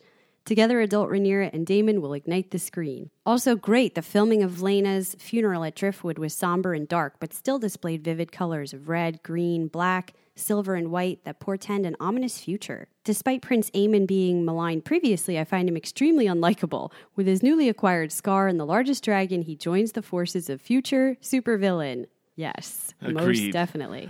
And a great gif as well. Katie said, darn it, I have to wait a full week for the next episode. That was the best episode so far. And it was. So, Christina, who is your MVB? Well, it's no surprise. It's Rhaenyra for this one. Same. This was the easiest episode to vote. I realize I've actually only named her once before this for episode 2. What about myself? This will be your 4th Rhaenyra. I like her. Episode 8, we gave you Viserys, Daemon, Alicent, and Rhaenyra. Last place, yet again, with 5.1%, is Alicent. She's in the 5% and under. We hate you. I mean, maybe she does deserve a little tick up for this reparation going on between her and Rhaenyra, but overall it's still pretty bad. Coming in third place with 12.8% is Daemon. I would have given him a little more. Me too, but some great action this time. Yeah, I feel you. You know, some epic moments for him. I have a feeling, hopefully, the future episodes will be a lot more Daemon. Him and Rhaenyra kind of had equal parts in this episode, so she comes just above him in second place with 15.4%. And then first place, of course, Viserys with 66.7%. He deserves it. I'm going to go right out there. I'm just going to say it. Viserys for me. How could it not be Viserys for the win, right? Even though what he did probably didn't have a lasting impact, the character will have a lasting impact in the Game of Thrones lore.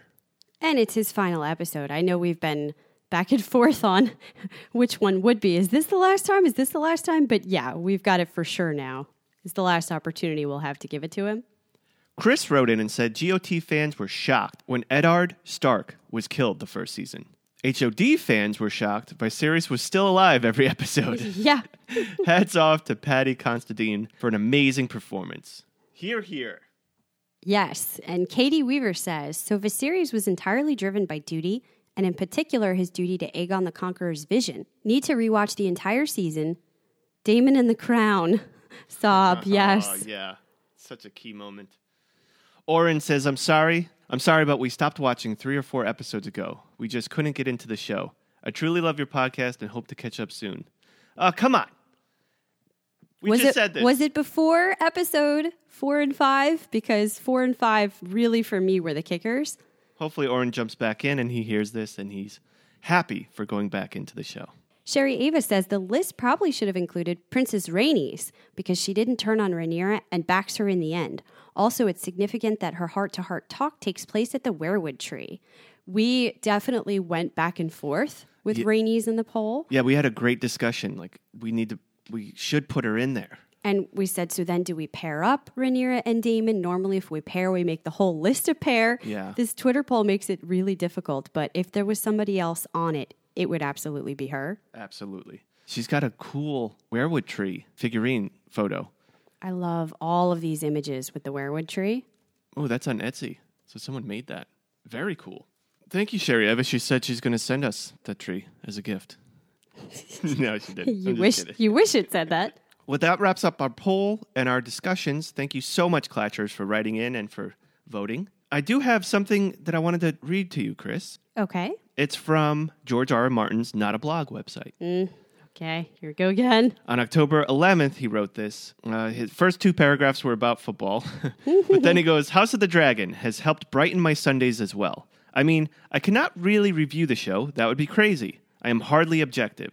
But I do want to commend Ryan Condal and Miguel Sapochnik and the cast and crew for the work they've done. Hey, author George R. R. Martin, that was a run-on sentence, just so you know. Sunday's episode, Lord of the Tides, was everything I hoped it should be.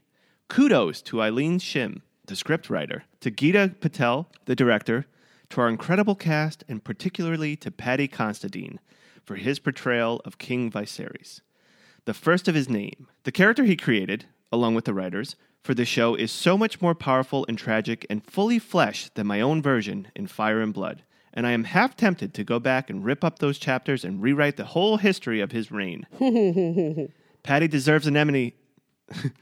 Paddy deserves an Emmy for this episode alone. If he doesn't get one, hey, there's no justice. Meanwhile, I'm going to give Archmaester Gildian a smack for leaving out so much good stuff. No, I am not really going to rewrite Fire and Blood. That was a jape. And no, I'm not going to assault Archmaester Gideon, who does not actually exist. I made him up. I wanted to address the time jumps in the House of the Dragon, not with any kind of official statement, but with some musings on the subject. There's a lot to be said. I do not have the time to say it now, though. Maybe in my next blog, or the one after that. Or maybe never, since work keeps piling up. Is Georgie losing it? I'm sorry. Okay, continue. I knew that would get you going. Very briefly, however, I think Ryan has handled the jumps very well. And I love both the younger Alicent and Rhaenyra and the adult versions and the actresses who play them. Truth be told, we have an incredible cast and I love all of them. Do I wish we had more time to explore the relationship between Rhaenyra and Sir Harwin? The marriage of Daemon and Laena and their time in Pentos? The birth of various and sundry children? And yes, Alicent gave Viserys 4 children, 3 sons and a daughter. Their youngest son, Daeron, is down in Old Town. We just did not have time to work him in this season. And everything else we had to skip. But there's only so many minutes in an episode. More on HBO than on the network shows I once wrote for. And only so many episodes in a season. Fewer and fewer as time goes by, it seems. When I was a boy, shows had 39 episodes a season. By the time I was writing for Beauty and the Beast, it was down to 22. Cable shrunk that even further. The Sopranos had 13 episodes per season. But just a few years later, Game of Thrones had only 10. And not even that. Those last 2 seasons. He just put that in quotes. He won't elaborate on that. If House of the Dragon had 13 episodes per season, maybe we could have shown all the things we had to time jump over. Though that would have risked having some viewers complain that the show was too slow, that nothing happened. As it is, I am thrilled that we still have 10 hours every season to tell our tale. Rings of Power has only 8, and as you may have noticed, and my AMC show, Dark Winds, is doing 6-episode seasons. I hope that will continue to be true. It is going to take 4 full seasons of 10 episodes each to do justice to the Dance of the Dragons from start to finish. But right now, Ryan Condal's focus is on HOTD Season 2, and mine is on the Winds of Winter. This focuses on the Winds of Winter. Okay, that was a lot. Number one, I see where a lot of people who are real book purists are getting their message from now of like, don't criticize it because sure, we could have done this or that, but it would have made this different and we didn't have enough time, the time jumps. I think that, yes, I get it if you're a book reader and you have the overall picture of where things are going to know what's quote unquote important or not important, which is a bit of a spoiler, by the way, to just put that out there very, very early on in the season. Like, oh, I know where it's going and none of this stuff's going to matter anyways by the end. If we haven't read the book, we don't know that. We don't know where it's going and what's going to matter and who's going to matter. So you've made us sort of attached to certain characters that we wanted to see more of. It's not necessarily a criticism. It's not a huge complaint, but I think it's valid. I also think it's valid if you're watching this show and you don't have background on who certain people are, what dragons are. Are they doing enough to kind of make that easy to read? And pacing-wise, connection with the character-wise, you know, we just saw from our listeners, some people weren't able to stay hooked with the journey. Yeah. So I do think that's unfortunate because we've gotten to the place now where we really, really are. But clearly that was a bit of a stumbling block for them. Now, this is the writer. You know, he's obviously going to stand up for his material and his vision and say what he thinks about it. For the most part, I definitely agree. I'm glad that he's praising the team that's involved here. These actors have been absolutely magnificent and calling out Paddy Considine, also calling out Geeta Patel, who is the director here. Jason, did you recognize that name? Because it seemed familiar to me and I couldn't remember where. Yeah, but I don't know where. The Magicians. Ah, there you go. She was the director over there. And that totally makes sense and puts a few things together for me. Yeah, so many good things were said in that journal. It feels like a journal, right? Not a blog. Yeah, it does. He says it's not a blog. 4 seasons. Yeah, I know. This is what I've heard when I was talking about not understanding the timing. And again, he's stating they have that much material yet to come that they didn't have time to sort of backfill some of these. So what can we say besides we need to see it before we'll understand because we don't know the overall storyline? For now, I think it's been great. And if George is listening, which he's not because he's so busy, I'm a web designer. I can redo your website. I'll do it for free. Or I'll do it for like a I know. autograph I've seen picture it. or something. I can't believe. Yeah. There's so many people that should have better websites. And please, I mean, this is not a thing he should have to think about. So I get That's it. if Yeah, he's just plugging it in. But, you know, somebody should tell him because it is so popular. I'll do it for free to come hang out with you. How about that? I keep making the price more. Sign autograph to come hang out. Anyhow, we still have our 2 favorite segments to get to. So let's move on. Jason, what's next? Oh, what's next? It's time for our Summary Showdown. That's right. It's a good one this time. Episode 7, the first, I think I used 2 sentences for this one, was, we join today at the seat of the sea to commit the Lady Laena of House Velaryon to the eternal waters, the dominion of the Merling King, where he will guard her for all the days to come. And then we ended with, they will fear what else we might be capable of. I think that's maybe your best so far. That's a phenomenal couple of lines. Yeah. There was some really good ones from 7. I struggled with 8. But 7 I had for options, we have always been meant to burn together. It's just a great line. Yeah. What is this brief mortal life if not the pursuit of legacy? Which is said by Corlys, but is so a Viserys line. Yeah. For the sass, exhausting, wasn't it? Hiding under the cloak of your own righteousness, but now they see you as you are. Ooh, so powerful. But the winner has to go too. Fire is a prison. The sea offers an escape. That's perfect. It sums up that episode very well. Yeah, the 2 houses, the kind of difference between them, how we end it. It's good. And episode 8, first sentence was, it's been near 6 years since I saw my lord husband Maester. I must know, will he live? And we end with, it is true, the prince that was promised, to unite the realm against the cold and the dark in the north. It is you. You are the one. You must do this. To the wrong person. Oh, man, but still, what a great line. So I only had 2 here, but part of it was mixed in with yours, so I took it out. It was Aegon's dream, the Song of Ice and Fire. It is true, the prince that was promised. And I went with my last Viserys line. The crown cannot stand strong if the house of the dragon remains divided. Set aside your grievances. Yep. And That's that the whole show, I think, yeah. right? Oh, you're right. Oh, that was a good one. That was fantastic. I can't wait for the end of the season to go over all of them. I know. This is going to be really good.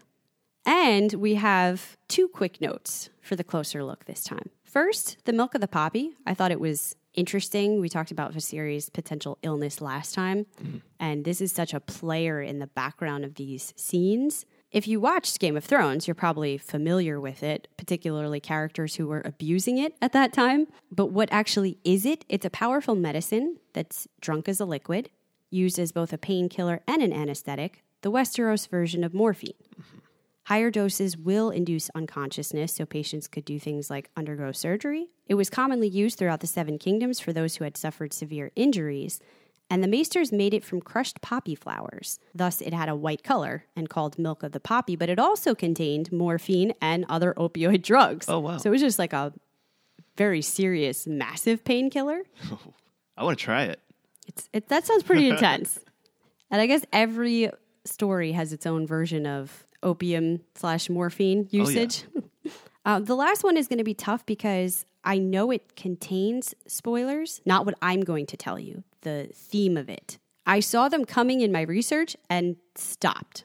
Okay. So I don't really know where they're going with it, and I just took the little bit of background, primarily because I remembered their names from Game of Thrones, but not what they said about them. Okay. Just the fact that it was interesting. Do you remember that we saw a knight here, part of the King's Guard, called Sir Eric? Yes. He had this encounter with Alicent where he said, "Your Grace, a matter has arisen that requires your attention." She says, "What is it, Sir Eric? He'll need to wait." There's 2 Erics. He goes, Eric. "No, I'm Eric, Your Grace." Yeah. It's Eric and Eric. Yep, of course. E and an A. Because the names. And they're twins. Right. So she says, "Of course, my apologies, sir." Yes, these are twins. Eric and Eric Cargyle. That's all I remembered from Game of Thrones, because I'm like, this is so freaking typical. And I don't know why it stood out in my mind. I don't think it was important there. This is the first introduction here. They are of the noble houses of the Crown Lands. House Cargyle is sworn to House Targaryen. Their sigil is a golden goose on a striped black and red background.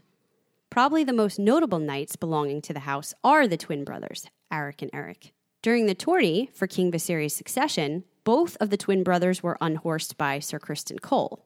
Ah.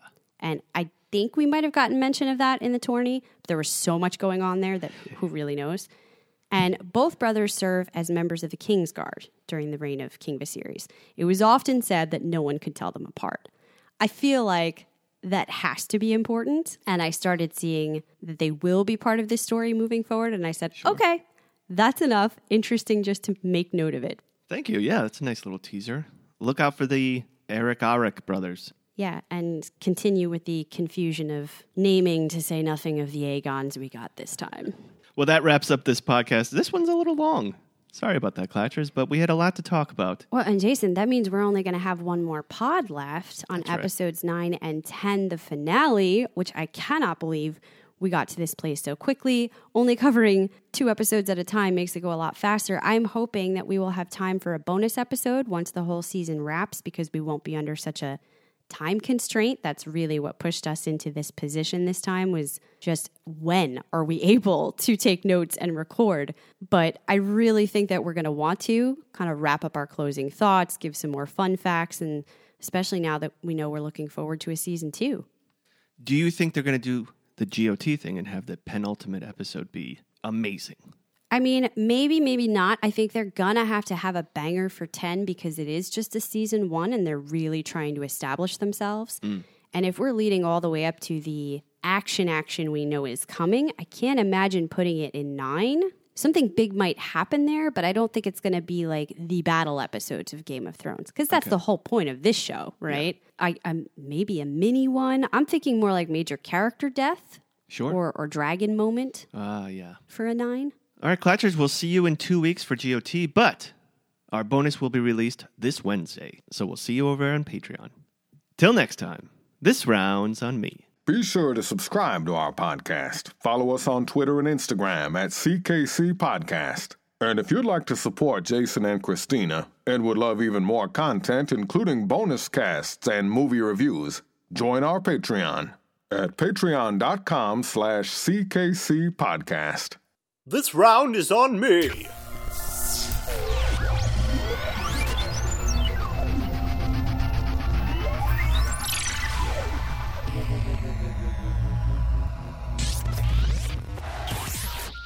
hang up and try again.